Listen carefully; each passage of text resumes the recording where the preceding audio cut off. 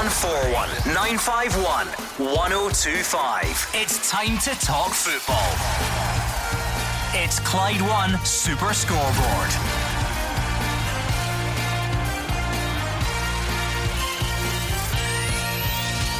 Good evening and welcome to Clyde One Super Scoreboard. Scotland must get back to winning ways when Moldova visit tomorrow. John McGinn, Nathan Patterson, Stephen O'Donnell and Kevin Nisbet are back as Ian Maxwell sticks up for Stevie Clarke, and Ryan Christie thanks Celtic fans for their unconditional love as he bids farewell. I'm Gordon Duncan. Joining me tonight is Stephen McGinn and a man who's always full of unconditional love, Hugh Keevins. Listen, when the SFA Chief Executive Ian Maxwell is obliged to go public with his defence of the decision to extend Stevie Clarke's contract 1 week after the extension was signed, then you know the tide of public opinion has turned against the Scotland manager. He must win tomorrow night against Moldova at Hampden. There will be no excuse acceptable if Scotland don't win. Losing to Denmark is one thing, not getting all 3 points against Moldova is another. And Stephen McGinn's not daft, Hugh Keevins. Well, we knew that already, but the last time he was here was just before a Scotland game as well, and he clearly knew the team because his brother had told him. And it was Andy Halliday and myself. We tortured him for the 2 hours. We could easily tell who was playing and who couldn't. And he's walked in here, chest puffed out, and said, I've deliberately not found out the team this week. Listen, so you can't get out of him. I believe him again. I know them all. I believe him again. If he says he doesn't know the team, he doesn't know the team. Big game anyway. Yeah. So the problem I feel, obviously, as a Scotland team coming into these type of games, it feels as if because we haven't won any of the big games like the Denmark's away or taking points from them, these games just seem like must win every time we have them at Hampden, and every time we go into them it's like we cannot fail. Like that, it's tournament over, campaign over if we drop any points. So the job has to be done, and then we have to go and have a statement result in Austria. But John is playing tomorrow, yeah? Not sure.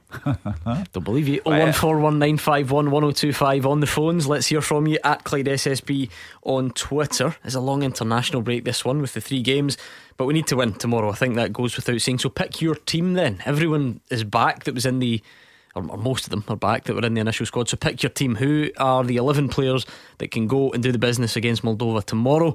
You were all full of criticism last night for what happened in Denmark. So you're the manager for the next 2 hours. What do we need to do tomorrow? Who should play? Who shouldn't play? Where are we at? Have we any chance left of qualification after the Denmark disappointment? And I know fine well international football does not float everyone's boat. So if you want to talk domestic stuff, just pick up the phone. Pick up the phone, change the topic, and let us know what's on your mind. Maybe there's a wee challenge for you for later in the window.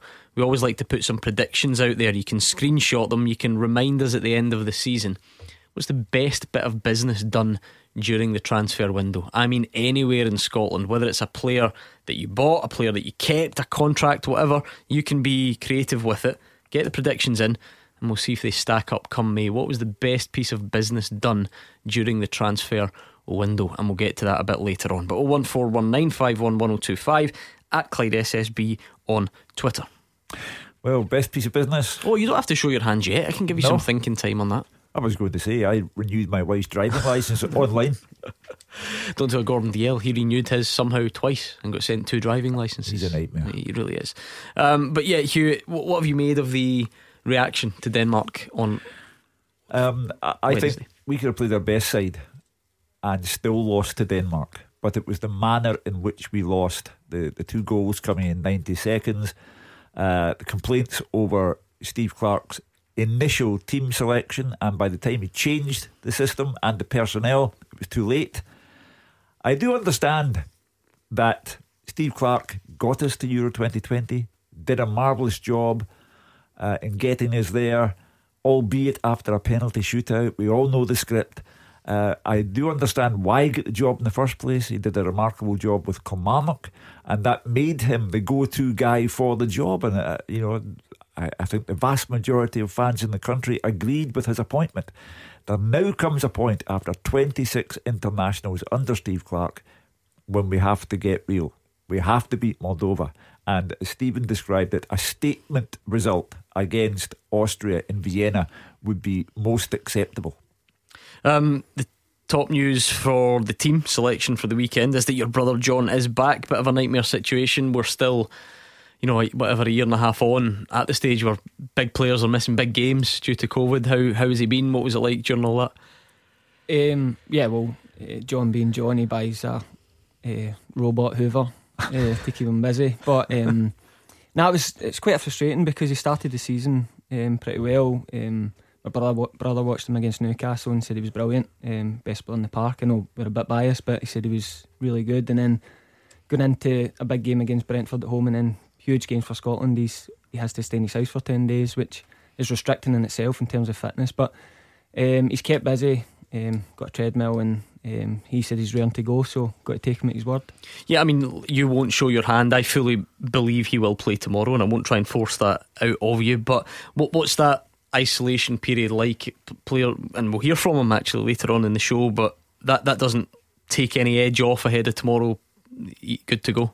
I think it's hard to tell. I mean, we've got one currently at Kilmarnock, and speaking to him, and it's you can't go out. Do you know what I mean? It's the biggest strength to your games is your fitness, and you're really restricted to what you can do. But he's got a bike and a treadmill, and he never had any symptoms at all.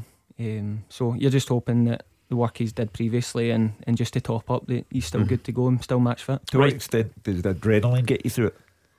Tomorrow night, I think, I mean, I can only imagine what it's like playing for Scotland. He says every time it's just as special as his first, so and he thrives on that. I mean, even you can notice the difference in his game when the crowds weren't in, so I'm sure he feeds off of that as well. 01419511025. How are you feeling ahead of this Moldova game? Surely only a win will do. I don't think there's any debating that. Who should play, who shouldn't play? Is it about really going on the front foot? Will that be reflected in an attacking side as far as you're concerned? Who would you pick? Let us know how you're feeling, your reactions to the Denmark game, and if you just want to change the topic and talk domestic football, pick up that phone. The international break, the first one that comes around every time at the beginning of September. Sometimes it's a good opportunity to take stock, take a breath, have a look at your team's start to the season, and the transfer window's just closed as well. So whatever is on your mind, please do share it with Stephen McGinn and Hugh Keevins. Let's hear from the manager. He says tomorrow night is must win for Scotland.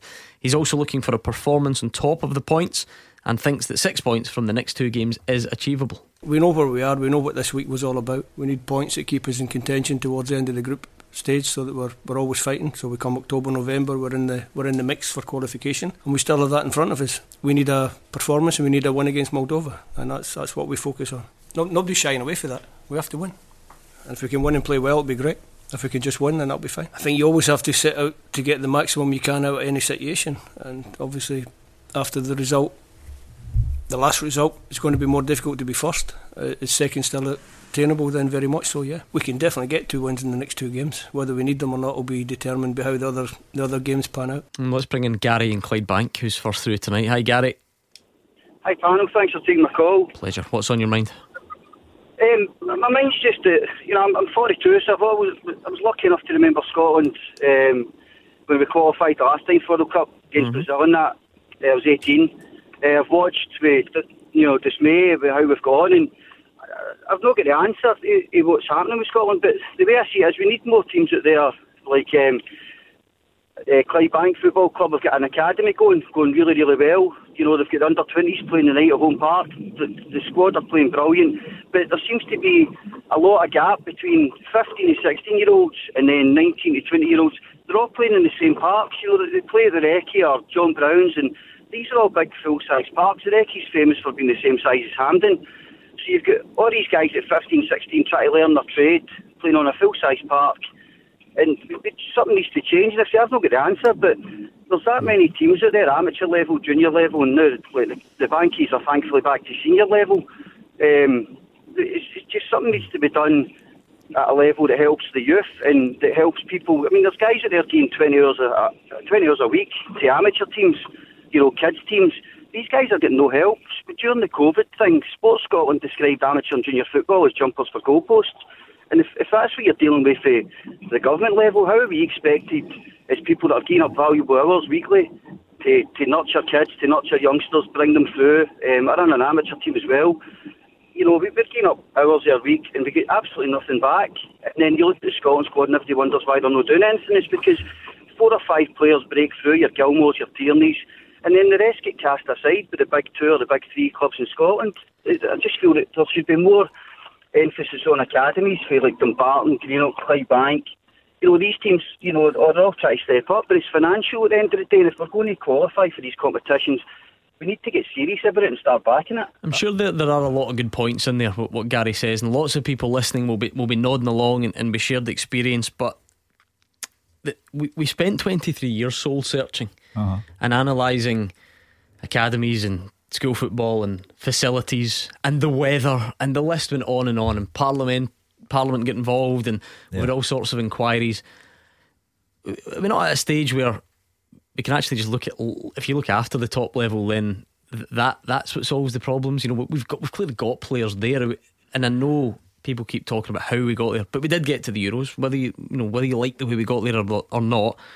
So I wonder, do we still need to be doing all this soul searching all the time, every time Scotland lose a game? I think Gary's gone off message, as it were.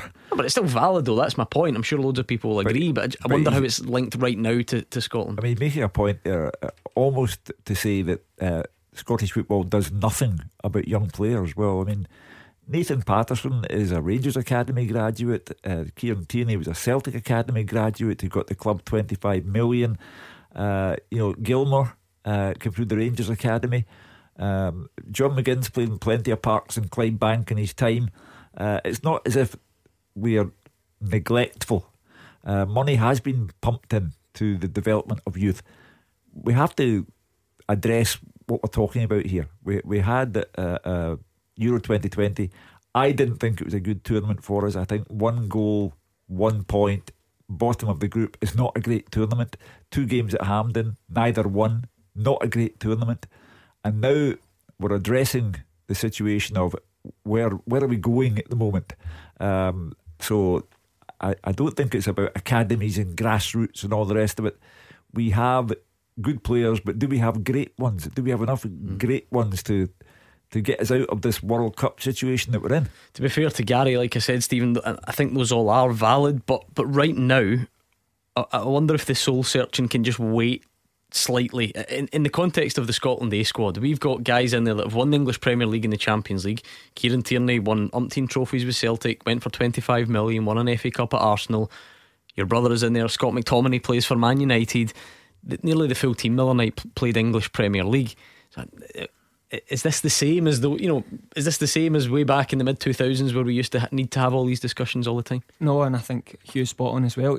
If you listen to the tapes probably a week before the Euros start, we'd be patting ourselves in the back about where we've came from.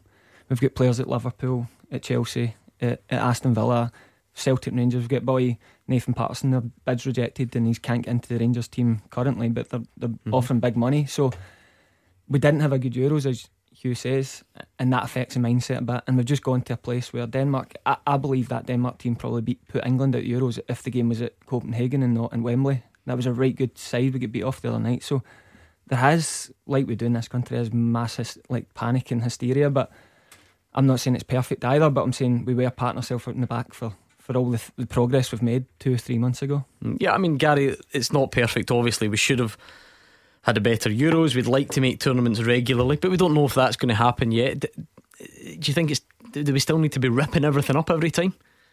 No, one thing I never said was we'd done nothing. What I said was the big 2 or 3 clubs in Scotland cast a net out, bring in 50, 60 boys, they pick out 2 or 3 gems like the guys you have mentioned, and I totally agree that we've came leaps and bounds. I'm 42. For my day, it's great, and being involved in youth football at the moment and amateur football in the Greater Glasgow League, it's fantastic for me. But I'm just looking at 15-year-old. But every Wednesday night we train at the Recce with my amateur team, and you watch youth teams, about 14-year-old playing in that big park every Wednesday. The young boys are 14, 15. They're smaller than us, they're not as physically strong as us, but they're playing on the same park that any of us at 21, 22, 30 would be expected to play on. I'm not saying that we've done nothing, but I'm saying there's got to be something bigger than we take this country's model and then we take that country's model. And for instance, there's countries out there with the same population as us that are doing far, far better with less resources. I said at the very start, I don't have the answer, I really don't, but I can see that now that I'm involved in the sort of junior side there, well, Clydebank's a senior club now, but I'm involved with under-20s, and then you go further down, there's definitely a problem between 15-year-old and getting to the 20-year-old stage where the they're expected to play as adults. There's nothing there for them. Smaller pitches, smaller goals. As I say, I don't know the answer. I can see a problem, and it's not my job to fix it. All I can do is highlight it and maybe hope you guys give it a voice. I don't know. Quite right. Appreciate it. Gary and Clyde Banco 1419511025. Let's hear a bit more from the manager, Stevie Clarke. He says he is happy with the number of chances they're creating at the moment, but believes they need to be more clinical. Haven't converted with chances would be my summation of that one. Even the other night, you think that Ryan Fraser had a fantastic chance, 10 minutes to go. We didn't convert it. Might have been interesting if that one had gone in. We had lots of chances in the Euros. We didn't convert them. So making chances, we've shown that we can create. So when we create them, we have to finish them. So a little bit more clinical would be nice. I think by and large we're pretty comfortable with the ball. The Danes made it awkward for us, and I think people tend to gloss over the fact that the Danes are a really good side, and they made it difficult for us in the first 20 minutes, and we maybe didn't pass the ball as well as we could. Later in the game, when the game slowed down a little bit and we found we're level in the game, we passed the ball well. You watch the second half, we passed it well, but the game was gone by then. We have to make sure that we can do that when the game is still intense and up for grabs.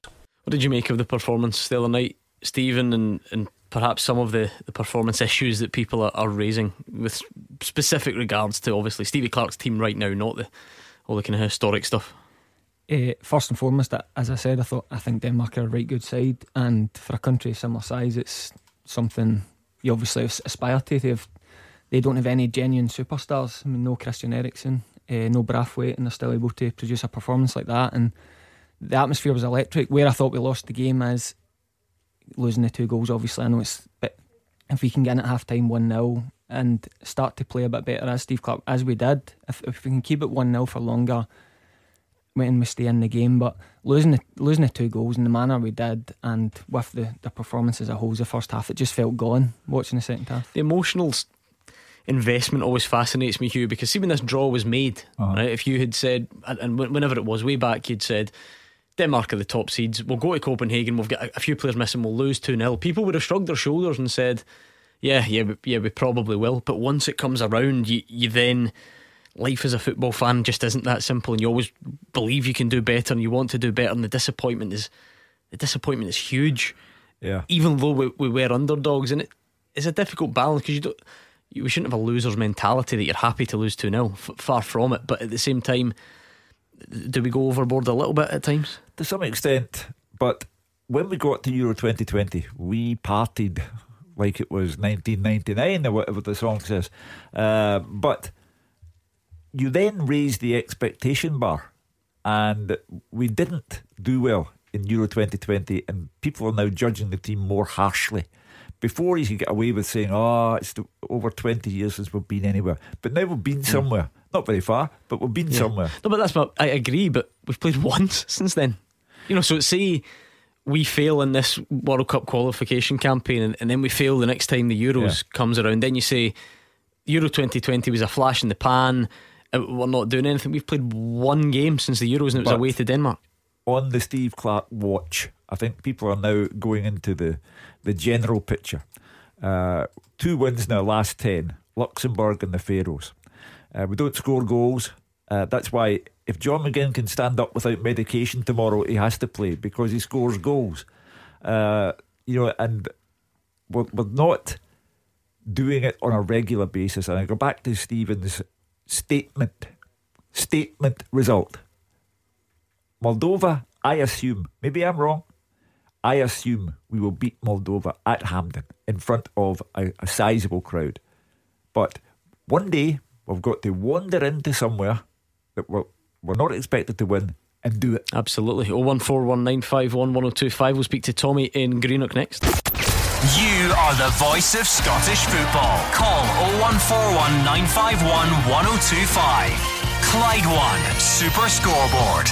Hugh Keevins and Stephen McGinn are here. It's 0141 951 1025. If you want to talk Scotland, feel free to pick up the phone. If you want to change the subject completely, you are equally welcome to pick up the phone. I did set you that challenge earlier on. I thought I'd give you some time to think about it. What is the best piece of business done during the summer transfer window? I want you to get creative here. I'm wanting a wide range of suggestions, because it could be keeping hold of someone, it could be a signing, obviously, a new contract, whatever you think What's the best piece of business done during that transfer window? And we'll get to that later on. Let's bring in Tommy in Greenock first, though. What's your point tonight, Tommy?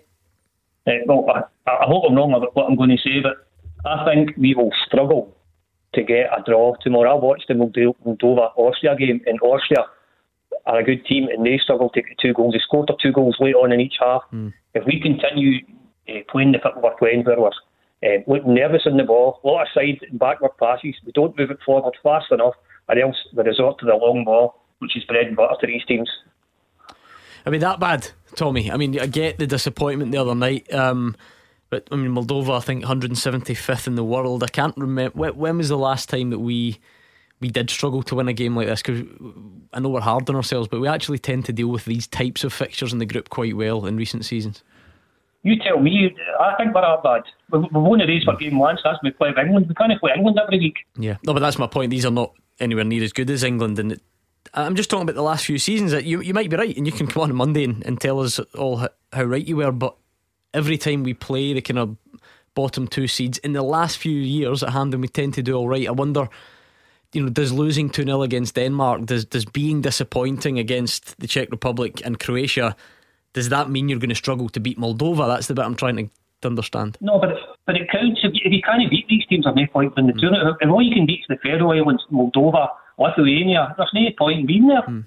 I feel like they're separate points, though, Hugh. Yeah, there's one nagging thing in my deepest subconscious, and that is that a Moldovan team made it to the Champions League group stages for the first time in history a couple of weeks ago, which has to suggest that Moldovan football can be okay. Tommy sounds like me. That sounds very simplistic, though. I mean, Tommy sounds like me in the sense that he's gone too far one way, I think, and we will struggle to get a draw. Did you just acknowledge that you do that? Oh yeah. That's interesting. I think you should be honest about yourself. I've got mirrors in the house, but we've had a bad night in Denmark, or we've had a bad 45 minutes in Denmark, and we've paid the price for it. Even the second half, when Stevie Clark was saying it was much better, we still one shot at goal, but that's Denmark. Against Moldova at Hampden, I have to believe that we will not struggle to get a draw. We might not win convincingly, but we will win. Stephen, where I think we clearly can shut the doors if we don't lose against. Yeah, if we don't beat Moldova. Moldova at the moment are sandwiched in between Indonesia and St. Lucia and 175th in the world rankings. Yeah. I know people are disappointed about Denmark, but how do we judge at the moment that we're that bad? I agree with his point when he said if we can't beat them, we don't deserve to beat it. Like that's obvious, but there's a good spirit amongst the boys in the squad, and it's they'll come out the traps flying tomorrow. Like that I totally expect. And where did the goals come from? There's goals in that team. Shea Adams was quiet by his standards the other night, but even in the Euros I always felt as if he was nearly scoring. I think the longer he's in their national team, the more chances he's going to get, and the more prolific he's going to be. Tommy, you want to defend your point? The guys don't believe that we will struggle tomorrow.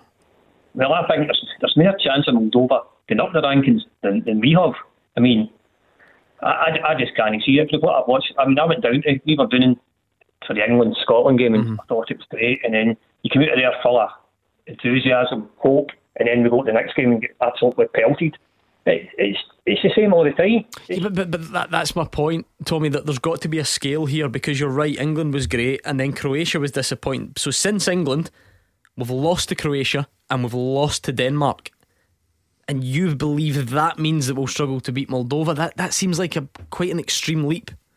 Well, I'm saying I'm hoping wrong with what I'm saying, but if you look back over the last 10, 15 years, we've always struggled to beat these teams, so we're clearly not improving. But I wish they could invent another World Cup like we'd have done with this Conference Cup. We've got 3 levels of the UEFA Championships now, so they should create another World Cup for us, and we could get down to our level. What do you identify the Nations League was part of that, and we benefited from it. But Hugh, the problem with this is we sometimes present things as fact that simply aren't fact.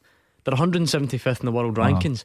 Tommy says we've always struggled to beat these teams. No, we haven't. Look at when the minnows have been coming to Hampden in recent years, whether it be Gibraltar, the San Marino. Maybe these are ranked slightly lower, but unfortunately for Moldova, that's kind of what we're talking about. We haven't struggled to beat a team like this in a while. No. Minnows are our favourite type of opposition. Stevie Clarke's had 9 wins as Scotland manager.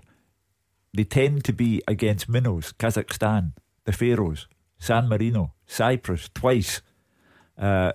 Minnows are good for us. We have problems when we get an upgrade, and it's Austria away. So I really do think, put it this way, if we did not get all 3 points against Moldova at Hampden tomorrow night, I would then concede that we've got a serious problem. Yeah, I mean, Stephen, how do we make that next step? Because it has been a long time since we were convincing against anyone above us in the world rankings, and you're going to need to do that at some point to start moving up the way. Yeah, as I said, I mean, I think we'll win tomorrow. It's how do we go to Austria on Wednesday, and our nearest competitors, the ones that will finish above us and cost us our chance to qualify, how do we go there and win? And it is, as the caller said, where did the goals come from? Someone's going to have to step up, like Ryan Christie did in Serbia, and get that goal for us. So but as it's a statement win, we have to make it. That's how you qualify. It's how we nearly qualified in a group with France and Italy. We had statement wins. That's what you have to do in these qualifiers, because they don't get any easier if you don't win those games. Tommy, you are in pole position. You'll be the first caller through on Monday, Tommy. If this goes wrong, you can phone back and tell us all, I told you so. Well, I hope I don't need to call you then. Me too. Hope I don't hear from you. But that was Tommy in Greenock. 01419511025. Let's hear from John McGinn. He says he's had to fight off self-isolation cravings to make sure he's in top shape for tomorrow. The midfielder says Aston Villa sent him a treadmill to make sure he could stay at peak fitness. Maybe 3-4 years ago I would have been Deliveroo every night. I'd maybe order a wee can of Tennent's at the same time, but you just can't do that these days. It's so important, especially when you've worked so hard over the summer to try and get in good nick. You just can't afford it. You just get left behind. So I've managed to do what I can. It wasn't ideal running on the treadmill, but it's what you need to do, and I think it's a reminder for everyone these days that the virus is still there, and we still need to prepare and protect ourselves. So it's got me. Thankfully I had no symptoms and felt fine, but it's a reminder of what we're living through, and hopefully it'll be the last time for a while I can isolate for 10 days. He's not shy in front of the microphone these days, is he? He's doing his bit for one of the country's national drinks at the start, bit of sense of humour, then he's going for a public health message in there as well. He doesn't hold back these days. He must be paid promotions, because I'm not sure he could drink a can of Tennent's.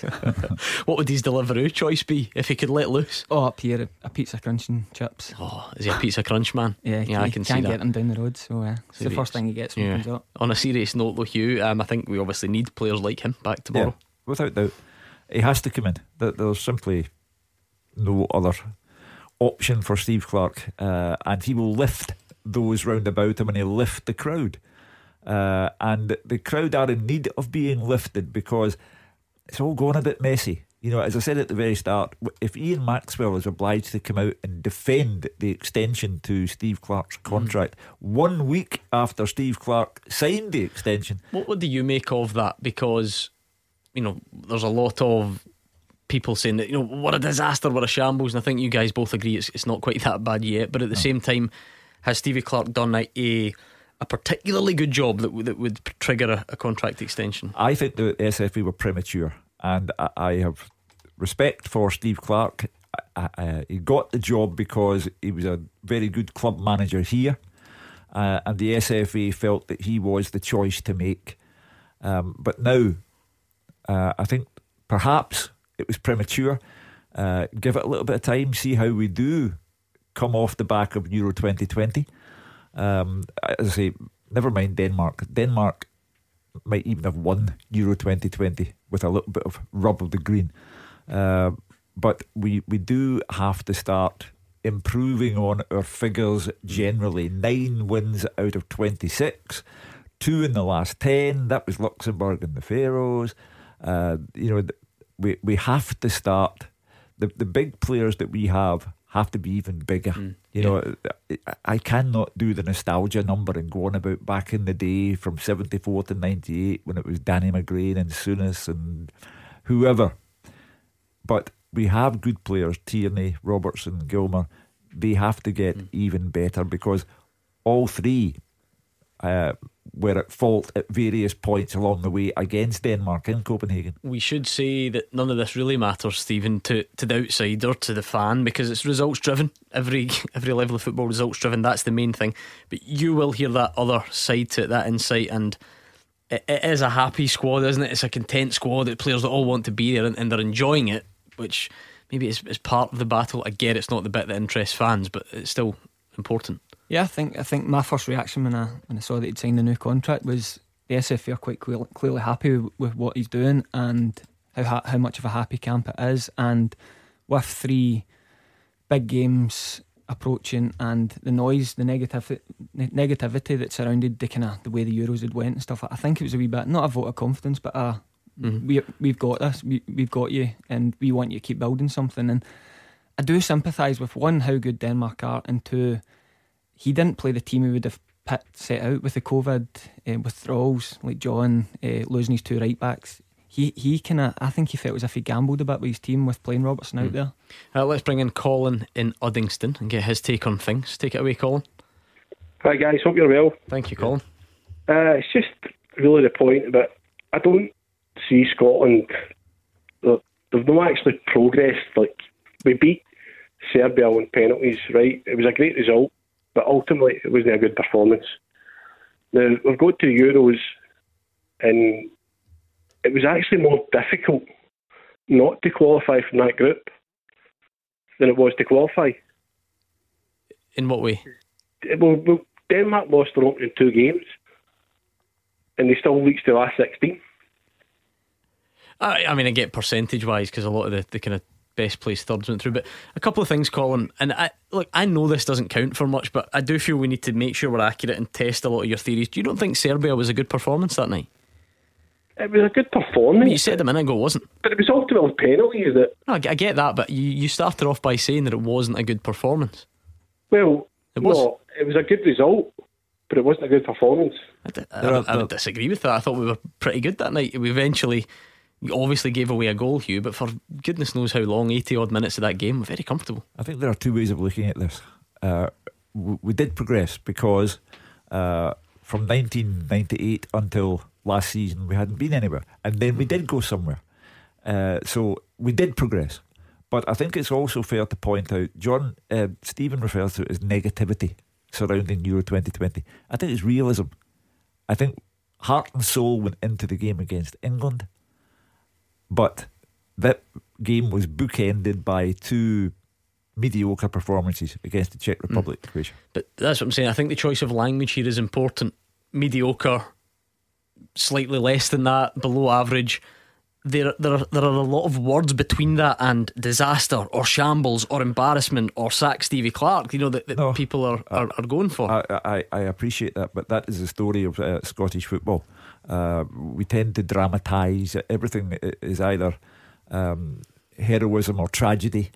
So I expected Steve Clarke to come in for a bit of treatment, but his numbers in general are not great, and people are entitled to point that out. It's not unpatriotic to point out that we should be doing better than this. Yeah, Colin, what went wrong the other night? And I was going to say, what do we need to fix for tomorrow? But I guess it's a bit of a different challenge, isn't it? Oh, as I say, the first half was pretty lame, to be honest, from a Scotland perspective. But the second half, I think he said we get an extra 5 yards up the park. I mean, I just don't know how that benefits really, but we should really be the team that Clark's got at his disposal should really be doing better.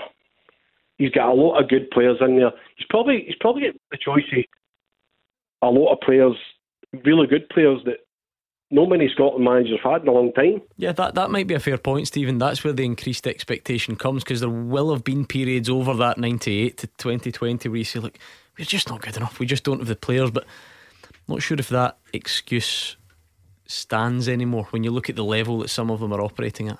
No, on the other night, I think Steve Clarke, if he had the game again, he would go with the team he started for the second half. I think he'd have Ryan Fraser at wing back, Tierney and Robertson together, and Dykes as a target man. I think that's what he would do. I think he tried something different with the COVID pullouts and it didn't work.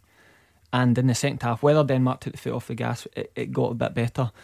Where I think the noise and the negativity I was referring to is, I think Steve Clarke has to win a big game like a Czech Republic, a Denmark, and Austria, and a real, as I keep saying the word, but the statement win. They just, because the players really like him, they like going away on the trips. They feel like they're getting somewhere. The SFA feel like they're getting somewhere. The quality of the squad is going up, but until we get that win, the noise is going to get louder and louder. Colin, please get in touch next week. Let us know how you think it all pans out. That was Colin in Uddingston. Nice to hear from you. It's a great time to get your call in because we could be speaking to you next. 0141 951 1025.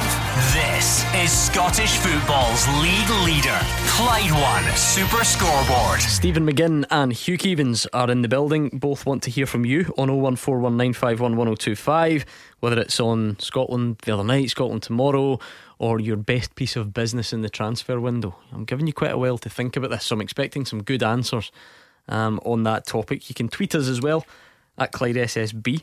Let's hear one more from John McGinn. He says no one's taking Moldova for granted tomorrow night. Hopes they can get an early goal to set the tone.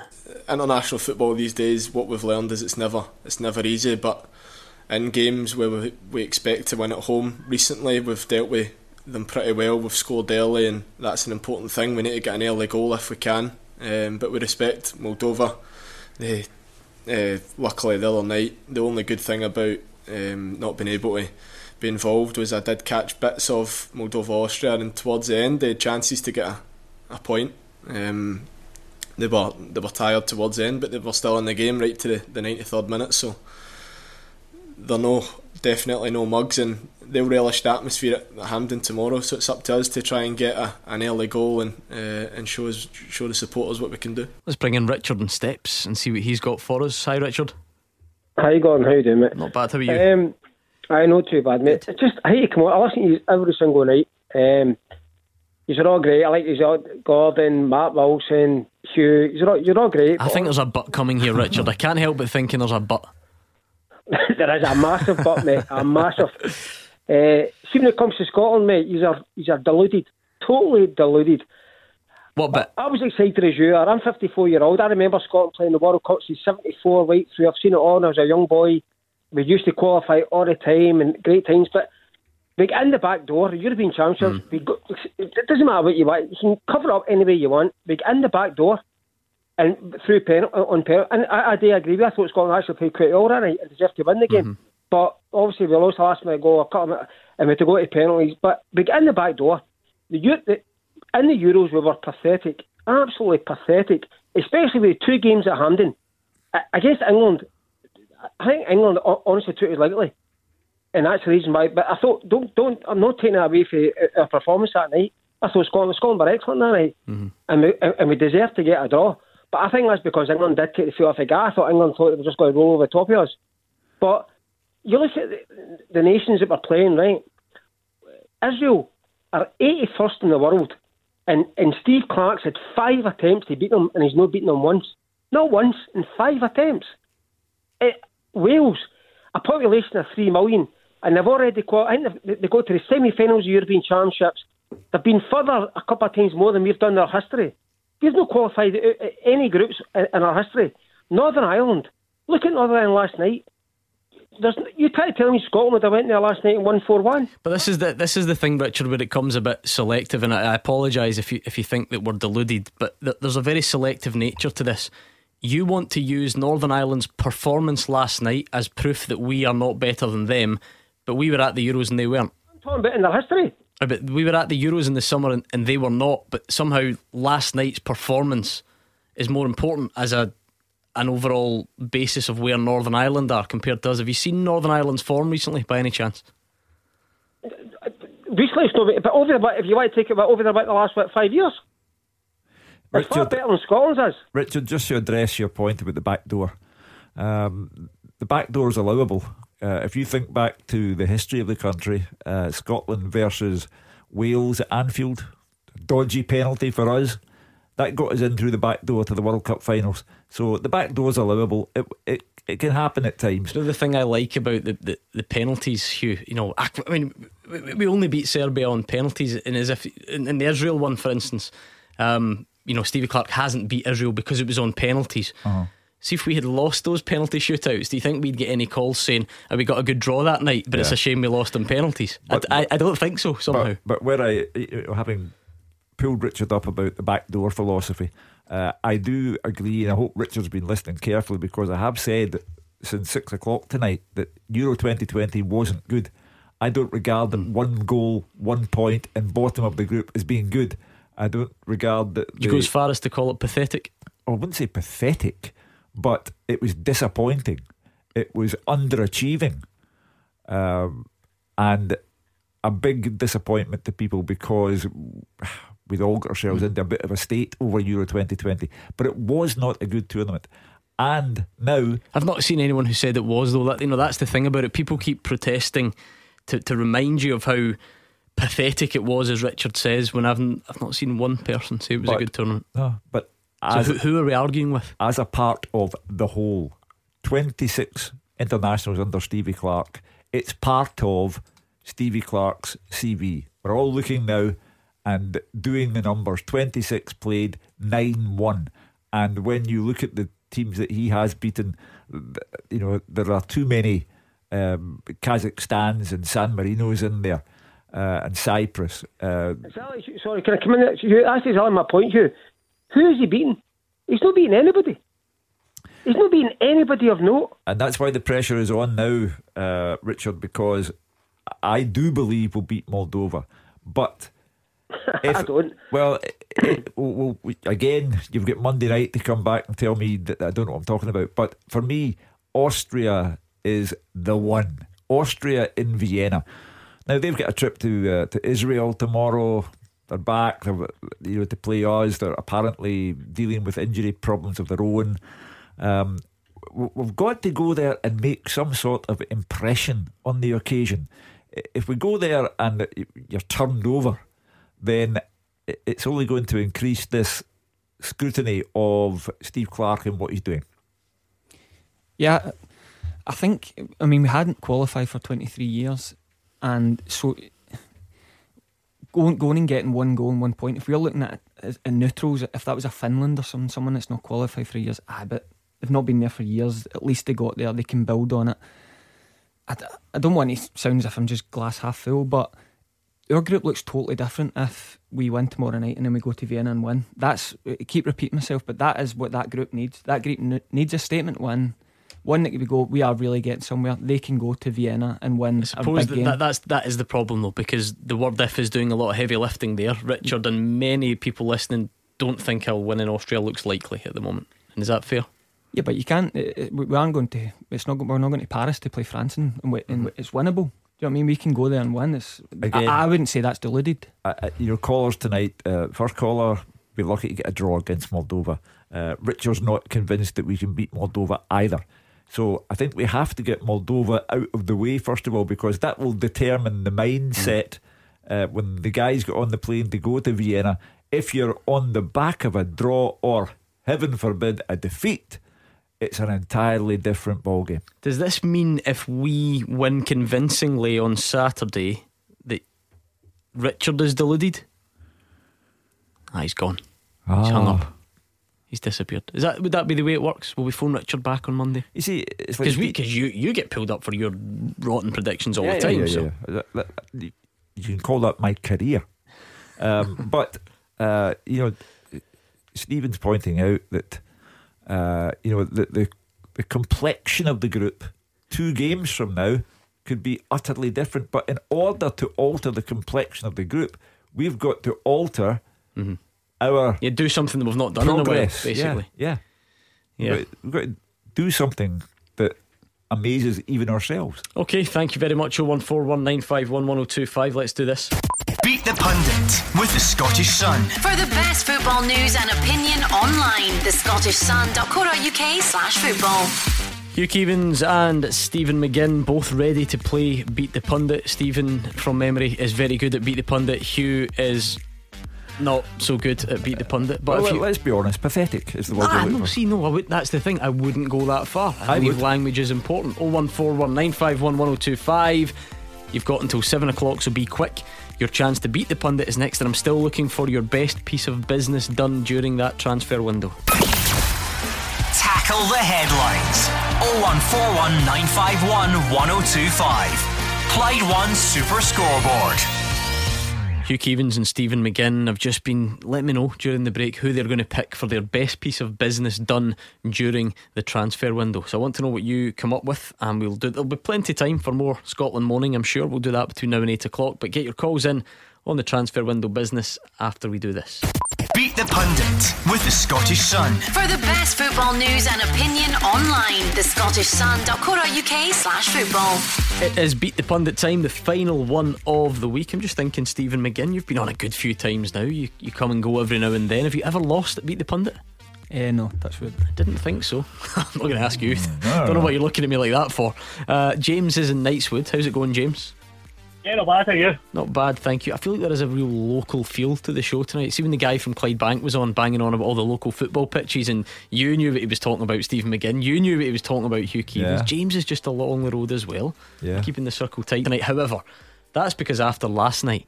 What about your man from Germany? Well, first of all, I'd like to say that Alexander from Germany spoke better English than the Dazzler or Mark Wilson. True. Guy from Alexander phones in last night from Germany. German accent, lived in Germany, born in Germany, but supports Scotland because his dad was Scottish. From Springburn. And waxed lyrical about, where Scotland are going wrong, and obviously he was good. Anyway, James, how's it going? Are you confident tonight? More confident if you play Hugh, I would imagine. I'm just happy to be here, but I'd prefer to play Hugh. That's the spirit. I like that. A guy who's undefeated. Another Andy Halliday. I like the spirit. Right, okay, we'll toss the coin. Heads it will be Hugh, tails it will be Stephen McGinn. You've got your wish. It's heads. It's Hugh up against James in Knightswood. So we will give Hugh some Clyde 2 to listen to, and we'll get your clock up and running. James, you know the drill. 30 seconds. Answer as many questions right as you can, but if you don't know, you can feel free to pass, okay? Excellent. Let's go. 30 seconds starting now. Which Italian team did Rangers beat in the 2008 UEFA Cup semi-final? Fiorentina. Which side did Henrik Larsson join immediately after leaving Celtic? Manchester United. Michael McKenna is the current top scorer of which Scottish league? League One. Which side did John McGinn play more league games for, Hibs or St Mirren? St Mirren. Which Scottish top flight team did Dylan Tate sign with during the transfer window? Pass. Name any scorer for England last night in the 4-0 win against Hungary. Harry Kane. Okay, let's bring Hugh Keevins back. Hugh, can you hear us? I can. Some sneaky ones in there. That's all I'm going to say. You ready? Grandchildren have started to say to me, "You're not going to beat the Pundit." Here we go. Which Italian team did Rangers beat in their 2008 UEFA Cup semi-final? Fiorentina. Which side did Henrik Larsson join immediately after leaving Celtic? Barcelona. Michael McKenna is currently the top scorer in which Scottish league? League 2. Which side did John McGinn play more games for, Hibs or St Mirren? Hibs. Which Scottish top flight team did Dylan Tate sign with during the transfer window?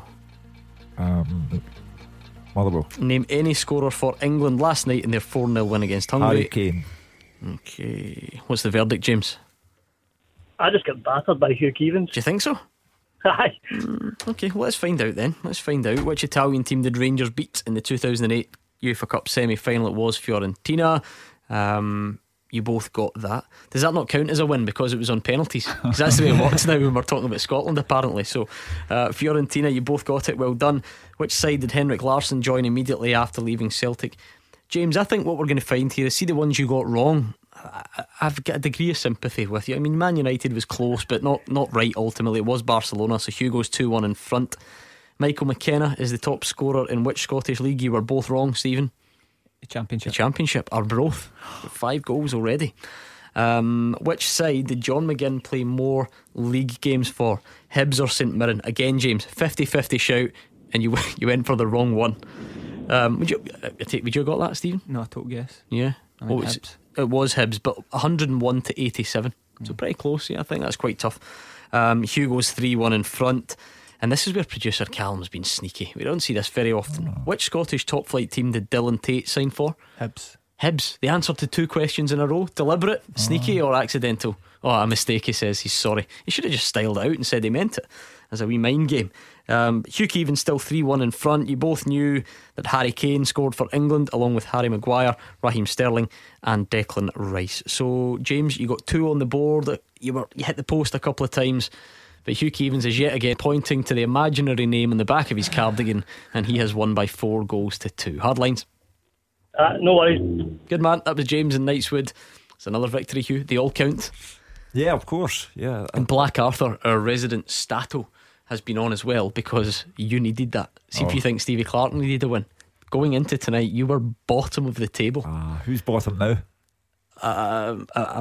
My arithmetic's not great. I'm trying to figure out if that's going to be enough to lift you. So you were bottom on 20% win rate. 1 out of 5. Your Monday night colleague Alex Ray is just above you. And do you know what I like about Black Arthur? He's always evolving. He's looking to add to his game every year. So on this year's spreadsheet, he's got the punters in there as well as a collective. So the punters at the moment are winning 37.9% of the games. And then up the top we've got, you know that way they say it's too early to look at the league table? Yeah. I think that's true. I mean, Roger Hanna, Tony Watt, Andy Halliday on 100%, but they've only played like 1 and 2 games. Your early contenders got to be Wilson, played 5-1-5. That might be a slow burn. Maybe. You know, it's a marathon, not a sprint. All those things. Yeah. Okay. I don't believe it though. Right. 01419511025. What's the best piece of business done during that transfer window? Come on here, stick your neck on the line, predict it, tweet me it, screenshot it, and then when it comes to me, you can say, "See, I can spot a player," or "I knew that was going to turn out that way." Any guesses for you? You might as well add another bad prediction to the list. I'm loving the city of Edinburgh being back on the map. I'm loving Hearts and Hibs being undefeated since the season started. I'm loving the Edinburgh Derby next week, and therefore to keep Nisbet and Boyle at Easter Road, I think is very good for Jack Ross. Okay, I like your thinking there, because it's easy to go for a signing, which is fine, but keeping Boyle and Nisbet you think is the best piece of business during the window. Stephen? I was trying to think outside the box. I'd probably go for Charlie Mulgrew, just the influence and what he's brought to that Dundee United team, because a lot of people were tipping them to struggle, and the games I've seen, the highlights I've seen, he's looked a huge influence in that side. I think I told everyone in January that it was Motherwell signing Liam Kelly, and no one listened, so we just need to bear that one in mind as we head into a new season. What's inside the box then? Because I appreciate you've both had a good think of that. What's Furuhashi? Kyle goes the first thing that came down to your head. Rangers probably keep him, because I felt, having gone out the Champions League, that at least one of their big hitters, it looked like Barisic was going. So not losing any of their title winning teams, quite big. Funnily enough, I think Brian is going to make a similar point, so we won't steal your thunder any further. Brian, what's the best piece of business done during the window? Hi panel, how are we doing? Good, thank you. Right, as a Rangers fan, Rangers keeping their best players, for me, in that particular point, and Stephen's spot on there. When we did get out of the Champions League, very disappointing. It looked as if at least one of the players would be sold. But this particular season is different than any other, because Rangers have decided to speculate, keep their best players and help them to win the title, which gets you straight into the Champions League next season. So I'm delighted about that. I know we're not certain to win the league, but in my opinion, our squad will get us to that ultimate goal. You're right, Brian, because it's clearly as a collective keeping them all is what's giving you the confidence. Was there one in particular that you felt Rangers really had to keep a hold of out of that group? Morelos. I was on the show on Sunday, and what prompted me to phone was not Rangers winning. It was the panel stating that none of the front three of Rangers or Celtic played well, and for me, Morelos was absolutely key to Rangers winning that game, especially in the second half. His ability to keep the ball and bring other players and get us up the pitch, which is the new slogan. He was getting us up the pitch, and probably him. Were you always confident, or I'll flip that around a bit, were you were you worried at any point, Brian, or did you resign yourself to the fact that after Champions League you too thought that someone would perhaps go? There was a lot said about Barisic's reaction after the Celtic game, but obviously ended up not coming to anything.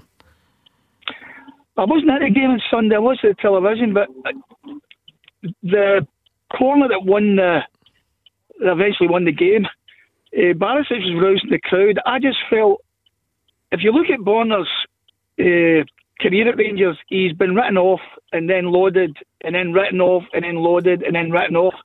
And I just think there was a lot of emotion at play. Of course, it might have been his last game on Sunday, but as it turned out, he's still there, and I'm absolutely delighted about that. Yeah, the way that this impacts the title race, Stephen, because usually with success comes that, if you look at before Rangers' period of success, it was obviously Celtic's turn, but with that came attention. Moussa Dembele left, and Kieran Tierney left, and Stuart Armstrong left, and before long the squad actually was very different. You forget that. People used to phone this show last season and say, you know, we were quadruple treble winners, but actually if you look at the key guys that left over that period, Sinclair went and Lustig went and Boyata went. So for Rangers to keep every single person from last season, does that almost, I was going to say give you no excuse, but you know, you don't have that rebuild. It's just a case of, can you get the same level out of those guys? Because if you do, then you'd imagine it's enough.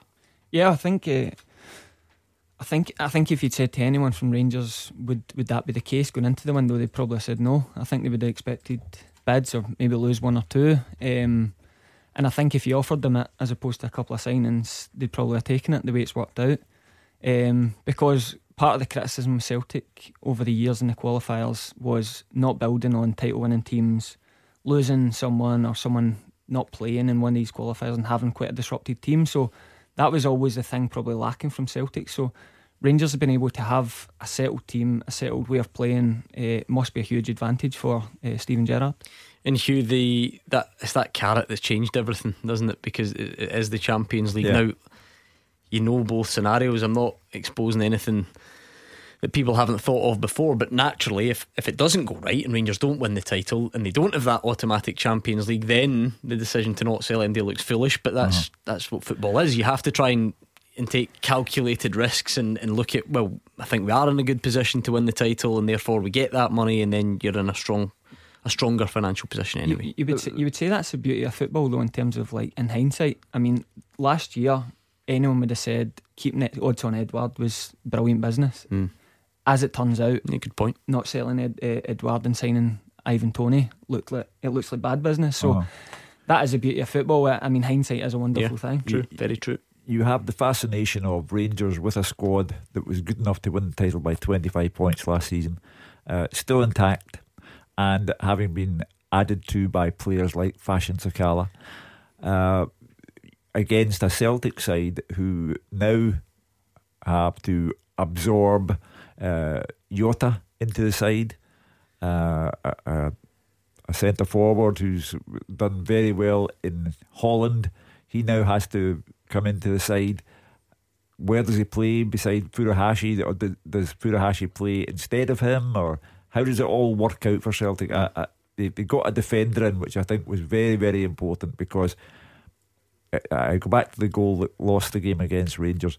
It's bread and butter stuff, and Celtic aren't handling it well. So a big defender in from Tottenham, and we'll see how Cameron Vickers does. And Brian, the additions that were brought in by Rangers were so quick, aren't we, to kind of write people off. People have already assumed that, you know, Lundstrom won't really add, you know, isn't better than what's already there, and Sakala and Juninho Bacuna. But in time, does this take the pressure off them a little bit, because there's already that settled team, and they can find their feet a little bit, and then we can make a better call on whether they have enhanced the squad or not? Yeah, that's a fair point. But I think the pressure at Rangers comes with being at the club. Those players, well, Lundstrom's the only one that's actually played any lengthy matches, so he's not settled in yet. But I thought when he came on the second half against Celtic, I thought he contributed. Can I say one other thing? Just a small point. Make it quick. Go on. Yeah, I'm going to make it really quick. Billy Gilmour. Billy was linked to Rangers in the summer. Now, Chelsea decided they wanted him to go in a Premier League club.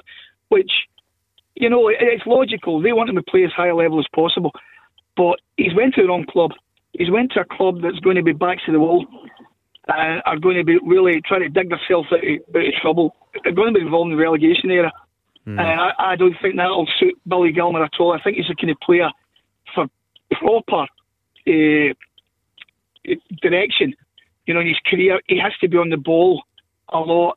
And I just think Chelsea have sent him to the wrong club. No offence to Norwich, of course. No, it's an interesting theory. The only thing, Stephen, because Brian might be right, Norwich may well be down there, but I thought it looked like Chelsea had handpicked it because of the way Norwich play. Now I know it might not be successful, but at least he will get on the ball, and it won't be fired over his head every 2 minutes. Yeah, I agree exactly with his point. I think for Billy Gilmour, Rangers would have been a better move in terms of suiting his game and having a lot of the ball and dictating play. But my point of view is I think Chelsea know he can do that, and they want to put him into the Premier League with a team maybe it's not doing well, and can he handle the physicality, and can he do all the other bits that'll put him to the next level where he's challenging to be a regular at Chelsea. I don't know what Chelsea get out of having Billy Gilmour going to play Livingston away, you know, and St Mirren and Dundee. Yeah, I'm a bit torn on this because I would always champion our league, and I much prefer it in pretty much every way. But a season of going up against De Bruyne and Fernandes and Pogba and whatever. And if there is a lot of adversity, and it is, as Brian suggests, backs to the wall, then you're supposed to find out about people in adversity. So, you know, you have to knuckle down. I do believe that England's Premier League is where he has to be to prepare himself for Chelsea, not Scotland's Premiership. Okay, thank you to Brian. It's 01419511025. Let's bring in Kenny, who's got some suggestions for best bits of business done during the transfer window. Kenny, what do you think? Evening, guys. Well, listen, you can mark the colour of my team, but absolutely, unfortunately for Mr. McGinn, I like the signings, Ben Woodburn and young Benny Benign for Everton, Liverpool. But Hugh, I think the young boy Cochrane for Brighton, your family, he's actually playing with his skin now. But I'm looking forward to is it Cameron Devlin, the Australian boy? Yeah. And I think Hearts have just confirmed that we've signed Barry Mackay. Well, I don't think that has been confirmed as far as I can see. But obviously I've seen the speculation. I think it may have started right here on Wednesday night when someone called and Andy Halliday mentioned that he'd been trying to convince Hearts. I think that maybe is partly where it started, Hugh. Yeah, I mean, Kenny, what a week for Kenny and the other Hearts fans. The club is now the fans' property, 75% ownership of the club. Great week for Hearts, but as you heard me say earlier on, Kenny, I'm loving Edinburgh being back on the map. I'm loving the fact that when you play Hibs a week on Sunday, it's a top of the table clash, and you've both signed good players, and you know, I think that Hibs and Hearts can sustain a good run. I just like everything about the place at the moment, Kenny, and particularly again, it's a wonderful, heartwarming, no pun intended, story that a club that was very nearly out of business is now 75% fan owned, and you deserve it because of the money that's been pumped into that club by the foundation of Hearts. This name's now come up a couple of times because Christopher tweeted me, Stephen, to say he thinks Ben Woodburn for Hearts will light the league up. This boy's a real talent, certainly has got a good pedigree, if you like, and is highly thought of at his parent club. Yeah, I think they'd been quite slow in doing some business, and then quite a lot happened at once. I thought, don't know the name off the top of my head. I thought the centre mid did well. Yeah, I thought he did well against Celtic. Apart from that, I haven't seen much of Hearts, but I think being back in the league suits some of the Hearts players more than actually being in the Championship. Your boy says Mackay Stevens, and I think they're flourishing with being back in the league, and had that renewed, especially a Phil Tynecastle. I think that's kicked them on an extra wee bit as well. Loads actually. I was thinking about it. You know, they won't all work out, and there's bound to be some big flops in there as well, for sure. But towards the end, Longstaff and Matty Longstaff, David Bates to Aberdeen, on paper they look like good signings as well, don't they? Yeah, Aberdeen, and especially I thought Scott Brown early doors, like he looks like a new player. He looks as if he wants to go and prove to everyone that he can still go. So him and Ferguson's a pretty good midfield, and you add Longstaff into that, you're thinking it's quite the midfield on paper anyway. Maybe I've been unfair, Hugh, because I've asked the question now. People have disregarded the deals from the start of the window. So to be fair, Stephen went back as far as Charlie Mulgrew, which was an early one. Maybe Scott Brown will turn out to be one of the pieces of business, although Aberdeen need to get their act together again. They've had a funny run. Wraith Rovers knocking them out the Premier Sports Cup. They got very lucky to get 3 points against Livingston, because the Livingston goalkeeper had a nightmare right at the end of the match. They're very lucky again last weekend, out of jail against Ross County with 2 minutes to spare. They got a draw. Very poor in Europe. So they're having an unsatisfactory run at it throughout the month of August. We'll see how September treats them. It was ticking along quite nice, and then they made changes against Wraith Rovers and ended up getting beaten. The wheels came off a wee bit from then, and sometimes shows you that sometimes the next games are just the most important. Play your best team, win the game, and just keep ticking along. Absolutely. Thank you, Kenny. 01419511025. Loads of time left to tell us the best piece of business during the transfer window. Loads of time left to reflect on Scotland's performance the other night and look ahead to the Moldova game. And as if that's not enough, we're going to give tickets away to an SPFL match next. Taking your calls on Scottish football. 0141 951 1025. This is Clyde One Super Scoreboard. Hugh Keevins and Stephen McGinn are here. It's 0141 951 1025 to get your calls in. You can tweet us as well at Clyde SSB. So keep your thoughts coming in Scotland, your suggestions for the best piece of business done during the transfer window, and anything else you think we've missed. Get your calls in. Let's do this first though. Win your way to live football with Glenn's Vodka, official spirit partner of the SPFL. Please drink responsibly. This has been my highlight of the night every night this week, Hugh Keevins. I'm absolutely loving giving the tickets away, because I think everyone would accept, and Stephen will know fine well, the difference it's made getting fans back into the grounds. Yeah, it's been some difference. So every night this week we've been giving you the chance to win your way back to live Scottish football, thanks to Glenn's Vodka, the official spirit partner of the SPFL. We're even throwing in £100 cash to spend as well. It's really simple. We give you clues to a player who's played in the top flight this season. The two callers join us on air and they buzz in when they think they know who the player is. It is that simple. The winner gets the tickets plus the £100 cash. So let's find out who's playing tonight. Line A, we have Peter, who's a St Mirren fan from Paisley. How's it going, Peter? Yeah, not bad, Gordon. How you doing? How are you all? Not too bad at all. I know you had to register online previously, but if you hadn't, I'm sure you'd have been desperate to get on and speak to him again tonight if it hadn't been pre-planned. Martin is a Celtic fan from Ardrossan. How's it going, Martin? All good, thanks. Good stuff. Peter's line's a little bit ropey. Producer Callum, I hope we can hear him. Peter, can you hear me all right? I can hear you, yeah. I think we'll be okay. I think we'll be fine. Here's the way it's going to work, guys. I am going to give you clues. If you know who the player is from the clues, you must buzz in with your name. Shout out your name, okay? Do not shout out the name of the player, because I can't accept that if you do. And if you buzz in and get it wrong, the other caller gets all 5 clues before the answer. Did that happen last night? It did, and it's so easy if that happens. So use your buzzer wisely. Is that clear, both of you? Yes. Yep. Good stuff. Let's go then for clue number 1. Clue number 1. I started my youth football career with Dundee United. I will be amazed if anyone wants to buzz in on that. I'll move on. Number 2. I share a surname with one of England's most capped players. Okay, I thought someone might have had a nibble on that one, but you don't want to get it wrong, I understand. Clue 3. I've won Scottish League One with Dunfermline, and I've also played with Queen's Park and York City. Nothing yet. Just out of curiosity, do not shout it out. Steve McGinn, have you not got it yet? No, I thought you would. I'm not asking you, don't be ridiculous. Number 4. I think this could be the one. I scored in the finals of both the Scottish Cup and the League Cup last season. Peter. Go on then, Peter, take it away. Glenn Middleton. Oh, it's not Glenn Middleton. Oh, dear me, this means Martin. This is where it could get ridiculous. If you don't get this, I don't really know what we do from there. Producer Callum, I need to flip a coin. Clue 5, Martin, is My name rhymes. Why do you do this to me? My name rhymes with prawn loony. Martin, you get any idea? This would be embarrassing if I never got it. Is it Rooney? It is. It's Sean Rooney. Well done to you, Martin. You've won the 2 tickets to see any SPFL team of your choice, plus the £100 cash to see you through the matchday experience. I take it will be Celtic tickets for you, Martin?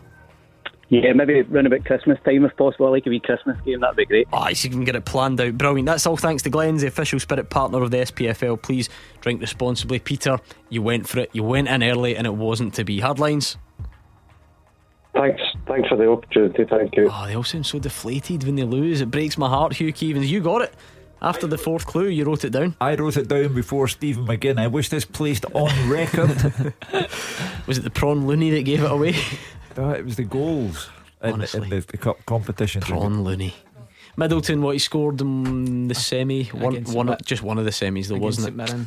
So I mean, Peter was he was on the right track, but not close enough. There we go. What is it they call him, the Bells Hill Cafu? That's the one. Yeah. Remember the night after the final? Oh, never forget it. He came on this show, Stephen, but he phoned us. Right. So naturally, if someone scores in a cup final, we would perhaps get in touch with them and say, do you want to come on the show?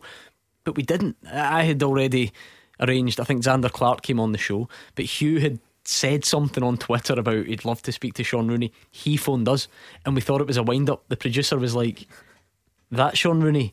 And we were just surprised. We thought it was somebody having us on, but needless to say, he came on the phone. So it's a weird old season so far, or last season I should say. It's a shame for St Johnstone, but so the way of football life. Ali McCann gone, Jason Kerr gone, the two of the heroes of 2 cup final wins last season. Is it a testament to how well St Johnstone have done? I can't remember a reaction to St Johnstone's transfer window business like this, and no disrespect to them, but I genuinely don't think I ever remember people getting in touch with this show to talk about St Johnstone's business in the window. I think again, I mean, it's a testament to how well Callum Davidson's done as well, because he's went in and not only he's made the team better, but he's improved the players. He's sold 2 players in a window, one that's contract's running out at the end of the season. So are you surprised nobody took a bite at Ali McCann, a Scottish club? Yeah, I'm actually at the price he went for. That's the key, isn't it? Because it's easy to assume, well, everyone would know how good a player is, but when you see what the price was, that's when you think, yeah, I think he's been excellent for a long time, and for the big 2, I don't think that's a big gamble for the price he went for. Yeah, okay. 01419511025 on the phones. Let's bring in George and Denison. Hi, George. How you doing? Not bad. How are you? More importantly, fine. Good. Hello, best of the panel. Hi there. How you doing? I just can't believe in negativity. We've just been beat 2-0 by a team that nearly got to the finals of the Euros. Right? Now, the Mora will beat Moldova with about 3 or 4 goals. See if we scored early, we'll beat them convincingly. I watched the Austria game and see the earlier caller that said that they played well against Austria. Austria had 17 shots at goal and they had 5, right? They parked the bus basically in Austria with their away team and totally dominated the game, albeit they get 2 late goals, which they deserve. So I don't see what other kind of... And I'm not a Steve Clark fan, by the way, right? But I agreed with what he said tonight. See if we just get better finishing, we're going to put these games to bed. Do you know what I mean? The games that we should be winning. Yeah, it would be nice if we developed a proper clinical edge, Stephen. That people keep referring to the Euros as disastrous and embarrassing and pathetic, and it wasn't good. I think everyone would agree with that. But if we'd taken our chances against the Czech Republic, those words just simply wouldn't be used. And the other night we were miles off at first half, absolutely battered. Second we were a bit better, and we still carved out a really good chance. Can Ryan Fraser just take that and maybe things that... And I know that's a big if, I know that's the way football works, but it's still worth acknowledging at some point. Yeah, I was at the Czech game and it really felt like Scotland were building momentum, and you're thinking we're going to score here, and then the next minute they score from the halfway line. So if that game had been the way the game was the other night, we're camped in at Hampden to Czech Republic, and you're thinking we've got no hope here. But I'm not saying we're just about to turn the corner, but it doesn't feel like we're millions of miles away. In terms of the Moldovans, played 4, 1 point from 12. They've lost 15 goals in those 4 games, and they've only scored 2. So again, sometimes you just look at a league table That's a mini league table. And you just have to say to yourself, come on, 15 goals lost, 2 scored, 1 point out of 12. We're at home against them. It has to be a win. What these fixtures can sometimes do, though, is add that unique pressure where it needs to be convincing or none of this stuff will go away. You remember the Alex McLeish era was the defeat in Kazakhstan, and I think we then went to San Marino and won 2-0 and nobody cared. Everybody said only 2-0 against San Marino. So that's the danger as well. Whether that's fair or not, that's the reality. And it probably, to lift any of the perceived pressure or criticism, it's going to need to be convincing, you'd imagine. And even at that still won't be enough for people. I don't. I think if we win 5-0 and we lose in Austria, the criticism going to come. I do mean for this. No, I mean specifically tomorrow night. Yeah, but if we nick a goal in the last minute, there might be criticism comes the next day saying, oh, we're in trouble. If we win in Austria, nobody ever remembers the game, the Moldova. Everything rests on winning tomorrow night, no matter how, and then going to Austria and managing to win. What makes you think then, George, because you've heard all the reasons against it, that you know how bad we've been, there's been a lot of negativity on the phones, what makes you think it's not quite as bad as people are saying? Well, I just think we're going to make a good team. It's all young players, right? That was the first tournament in the Euros, right? So they might have been a bit overawed with the whole situation in 3 games, especially being at home. We played England, played a good game and all that. So I still got a buzz out of them, watching them playing in the Euros. What I must say as well is, see the best striker in Scotland, and he's not available, it's Lee Griffiths, and I'm not a fan of his either, right? But football-wise, he's the best Scottish striker we've got, and it's just unfortunate he's no fit. Because see if he was in that team with the boy, what's his name, Shea Adams. See they 2 up front, they would put the ball in the net. The passage of time, Hugh, means that there was a time when this was a really good discussion. Lee Griffiths is so far out the picture that it's not really worth discussing anymore. I don't mean that disrespectfully to George. Lee Griffiths has his off-field issues as well. He's now gone on loan to Dundee. We're a good way off worrying about Lee Griffiths for Scotland. Yeah, of course we are. He hasn't been relevant as a top player for over a year, since he came back at the start of last season, overweight, unfit and out of the picture. And even his figures in the season before that were not great. So everyone goes back to the 2 goals against England at Hampden, the 2 free kicks, etc., etc. It's a long time ago since that happened. He is not in the international equation anymore. Yeah, the one that frustrates me, the striker / winger in the league isn't Lee Griffiths, it's Martin Boyle. Scored for Australia born last and night. raised Aberdonian, can't stop scoring, should be playing for Scotland. That's more of a frustrating one for me at the minute than Lee Griffiths. Do you have any sympathy for the way that panned out time-wise? Because a few years ago, I'm not sure many people would have agreed and said, we need to get this guy in the Scotland squad. Maybe people who'd seen him close, but now he's at the absolute peak of his powers. And again, you mentioned hindsight earlier. I'm not really saying at the time he chose to play for Australia he had to play for Scotland. I just mean now with the form he's in, and you think he's born in Aberdeen, his whole family's from Aberdeen. Yeah, he scored for Australia against China last night, I think it was. Mind you, the Australians might be saying Lyndon Dykes. Yeah, very true, very true. John McGinn is back available. You don't have to bum him up just because his brother's in the studio. We've got right back options at least this time with Patterson and O'Donnell. Kevin Nisbet even is in there as well. What in particular do you want to see tomorrow? You don't have to name a full 11, but just, is there anything you think is key to us getting a convincing win? No, it's good McGinn's coming back. Him, Billy Gilmore and McGregor were absolutely outstanding against England.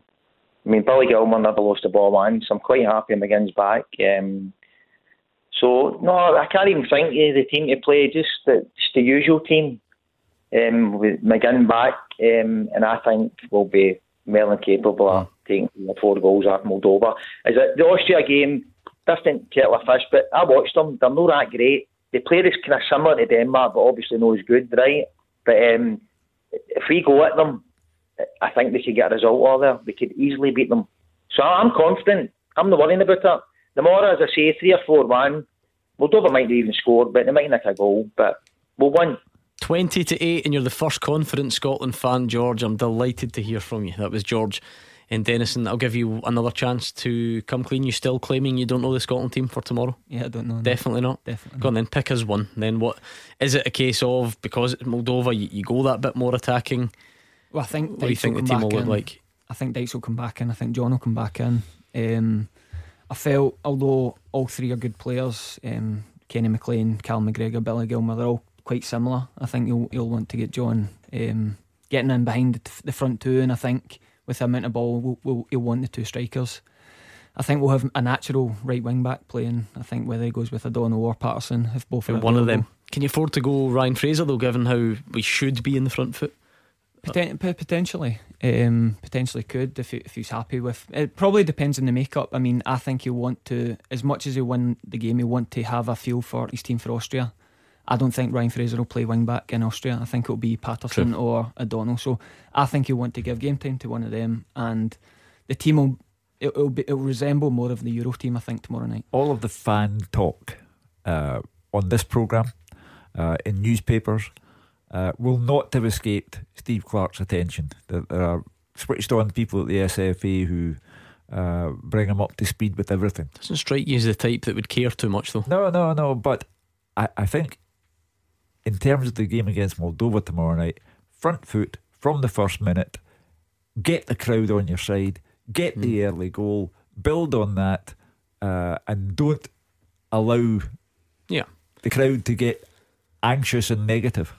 I mean, on one hand, Stephen, I think we all know, we've all watched football, you can tell Billy Gilmore's a player, but from speaking to John and maybe some of the guys in this, were they, I assume, very impressed with the way he managed to come in at the Euros, and are we now at a stage where he's kind of trying to nail down that midfield slot for the next, 10 years or so? Yeah, but the one thing I would say is he was really impressed with him. Says he's a big talent, good boy, came into the group really impressed, worked hard, nice boy. But it's a really competitive area because John comes back into reckoning. We've not got Scott McTominay at the minute, or Stuart Armstrong. So it is a really competitive area. So whoever misses out tomorrow night is going to be a good player. And we've still got Ryan Christie on the bench. So it is a really competitive area, and I would say that is that sort of thing that gets me positive. We have got good players that aren't going to be in the 11. It's interesting what you said about thinking about Austria, because I wonder if this was the last game of the sequence, if you like. I wonder if you going for a David Turnbull or something, because you really should be in the front foot. You're at hand and you're against Moldova, but you think it's the Austria game, if anything, that makes that less likely. Yeah, 100%, especially with the nature of O'Donnell and Patterson missing through COVID. I think he'll want, whoever he goes with in Austria, I think he'll want to at least get minutes in, even if it's just 60, and then you can go at more attacking, hopefully with the game won. But I think he'll be looking with that game in mind. 0141 951 1025. It's a good time to call. You could be up next. Number one for football in Glasgow and the West. 0141 951 1025. Clyde 1 Super Scoreboard. Into the final part of tonight's Clyde 1 Super Scoreboard with Stephen McGinn and Hugh Keevins. It's 0141 951 1025. Let's bring in Kevin, who's a Rangers fan in Stockholm. Don't hear from Stockholm too often. It's great to have you, Kevin. What's on your mind tonight? Yeah, I've got a couple of points. Starting with the transfer window, to put it into three categories. I think the best signing so far during the window is, in Scottish football of course, would be Kyogo. He's hit the ground running and he seems like a really good player. The best sale would have to be Edward. I mean, how they get 15 million for him, I really don't know, but very good sale. For me, the best thing about the transfer window, without a doubt, is Rangers not having to sell any of their main assets, given they lost to Malmo in the Champions League. That's that. But okay, let's deal with them, because I like your attention to detail, Kevin. You can come back, giving us the breakdown. Rangers calculated risk. The risk being that if you don't win the league and you don't get the Champions League money, then you've got yourself a wee financial problem. However, you have the squad that won the league by the length of Sucky Hall Street last season, and you've added to it, and Celtic have to find out if they can assimilate several players at the same time and turn them into a title winning side, having gone 3 points behind Rangers already, having played 4 league games and lost 2 of them. Well, but Kevin's a Rangers fan, and he feels the best business is keeping the squad, but he's been broad-minded about it, and he's mentioned Kyogo and Edouard. You get the feeling, Hugh, that Celtic have been criticised for everything really in the last 18 months on this show. Everything. The one thing that they can't really be criticised for is the business they managed to, the fees that they managed to get for players.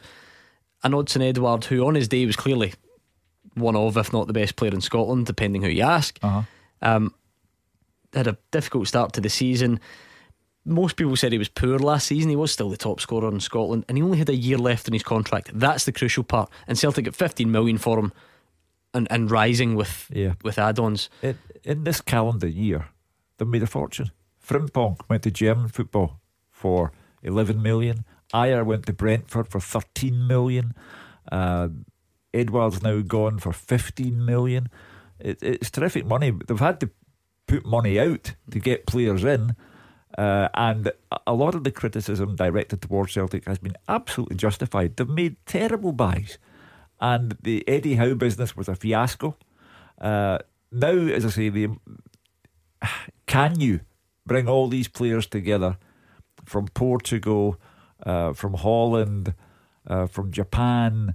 Can they all gel quickly, as quickly as you need them to do? Because they have gone 3 behind Rangers.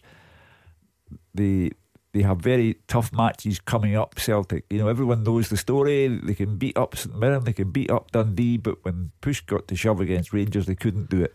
So they've got big tests: Hibs, Hearts, Aberdeen, and they have to assimilate these players very quickly. Still early in the season, Kevin, but I do sometimes feel like the first international break allows you just a little pause for reflection, because it's breathless stuff before that. Our big teams go straight into qualifiers, league games, midweek qualifiers, the transfer window closes, the draw for the group stages of European competition is made. So with the dust having settled on a number of those, the first Old Firm game as well, how do you assess the start of the season and the business done and what lies ahead in Europe? I mean, as far as Rangers are concerned, it's fantastic they've kept the entire squad from last year and arguably added to it. It's yet to see whether Sakala and Lindstrom and Juninho Bacuna, Bacuna, whether they come and make an impression in the team, which they could well do. That lays ahead. We don't know, but Rangers keeping their star players certainly bodes well for the season, and hopefully Rangers can continue their form. And Celtic seem to have made some very good signings, but it's yet to see whether they can gel, and if they can gel fast, because Celtic need them to gel fast. Yeah, there is no, anytime an overhaul is a big one, Stephen, it's just not easy, because I can't recall any club anywhere ever getting 100% of their transfers right. It just doesn't happen. I don't even know what a good success rate is. Probably somewhere around 60-70 is good. So when you lose the number of players that Celtic did, I read it out the other night, you know, even although last season was disappointing, Christopher Ayer, Scott Brown, Ryan Christie, Odsonne Edouard, Lee Griffiths, Shane Duffy, Mohamed El Yunusi, John Joe Kenny, Diego Laxalt, Olivier and Cham, they must have played hundreds of games between them last season. So you move them out, you bring them in, it's just very difficult to get that right straight away. Well, the only way I can kind of, I'm part of a team now that signed 18 players. Now we've signed Lee Hodgson again today, that's number 18. So we had a total new team in the summer, but we were able to we went to Belfast for a week and totally gel. You know some of the faces, you know how they play, you get a feel for each other, and you can quite quickly become a settled team. And obviously it helps you starting to win games. But when you factor in, obviously, from Japan, Germany, Holland, Ireland, they're coming from all around the world. You do have to have quite a strong core and a good group that welcomes them in and tries to make everyone, and very quickly at a club, especially the size of Celtic, you have to win at the same time. So it's never easy. And if you offered me off the mark, would I rather have the settled team that's used to winning and know each other completely, or a total new team? I would take the settled team all day, every day. But Celtic had no choice. They had to rip it up and start again. It had to happen. So, and they've started with reasonable success, and it looks as if they've brought in some good players. And no matter what language you speak, good players are good players. They get you excited. Do you think on Kevin's point about, he said he didn't know how Celtic got 15 for Edouard, is that what happens once you and you can't measure this stuff, but once you do establish yourself as a team that trades in that type of market? There's been a lot of fascination about Rangers kickstart the player trading model. That's the phrase you keep hearing. And maybe St Johnstone's a good example of that. Everyone's talking about the money that they should have got and didn't get for Ali McCann. Is it almost once you start those type of sales that it's a snowball effect? Because a year left for Edouard is quite something. Celtic have got experience in selling players. I mean, probably looking back, like they could have got more even from Van Dijk, etc. But they're used to it. Clubs like St Johnstone probably haven't had the summer they've just had in terms of selling players. But Edouard, once you leave and you see the numbers, the age he is, France under 21 striker, only 22. His games, goals and assists is excellent for his age.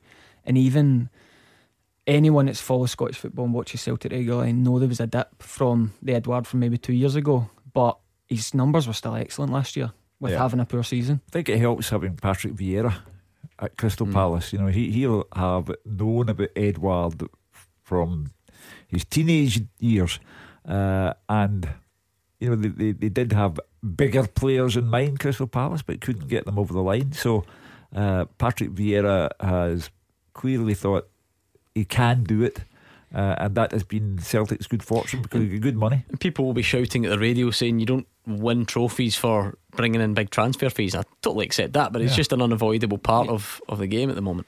Yeah, and they're good at it. And also in that league, I mean, you can get examples of teams that bought strikers from leagues for similar or more money with not the same record at a big club, with having to win and having to score goals. So right, Kevin, apologies, I've just looked at the clock. I didn't realise it was so late on, but it was lovely for you to join us from Stockholm. Hopefully we'll speak to you soon. Okay, thank you. Good man. That was Kevin there on the line, Rangers fan, now living there in Stockholm. Dear old place, Stockholm. Oof. As inexpensive. Don't buy a pint over there. You only buy a pint anywhere.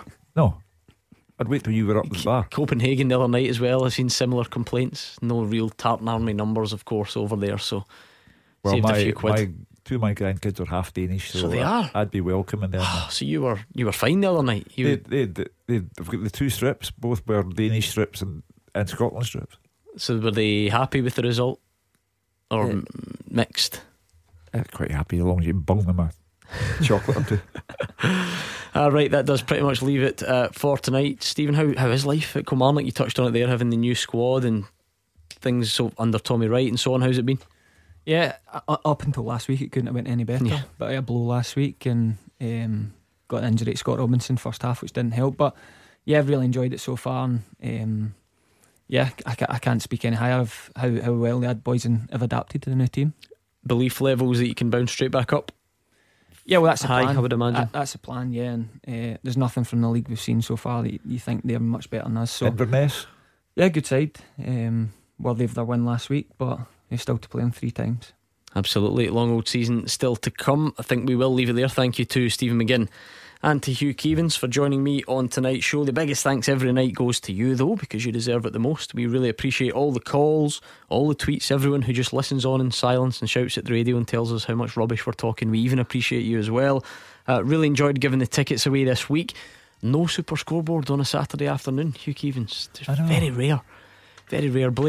I'll save up all the nonsense for Monday night. Absolutely. Blame those who come up with the scheduling. Scotland are in action against Moldova at 7:45 tomorrow evening, which means on Monday there will be a lot to look back on. So make sure you join us Monday night at 6 o'clock. Win, lose or draw, I'm sure you'll all have something to say about Scotland against Moldova. So make sure you join us then. And in the meantime, you can just stay right there your weekend. And I'm not saying that Hugh Keevins doesn't get you up for the weekend, but he's sort of the warm-up act to Mr. George Bowie. GBX Fridays up next.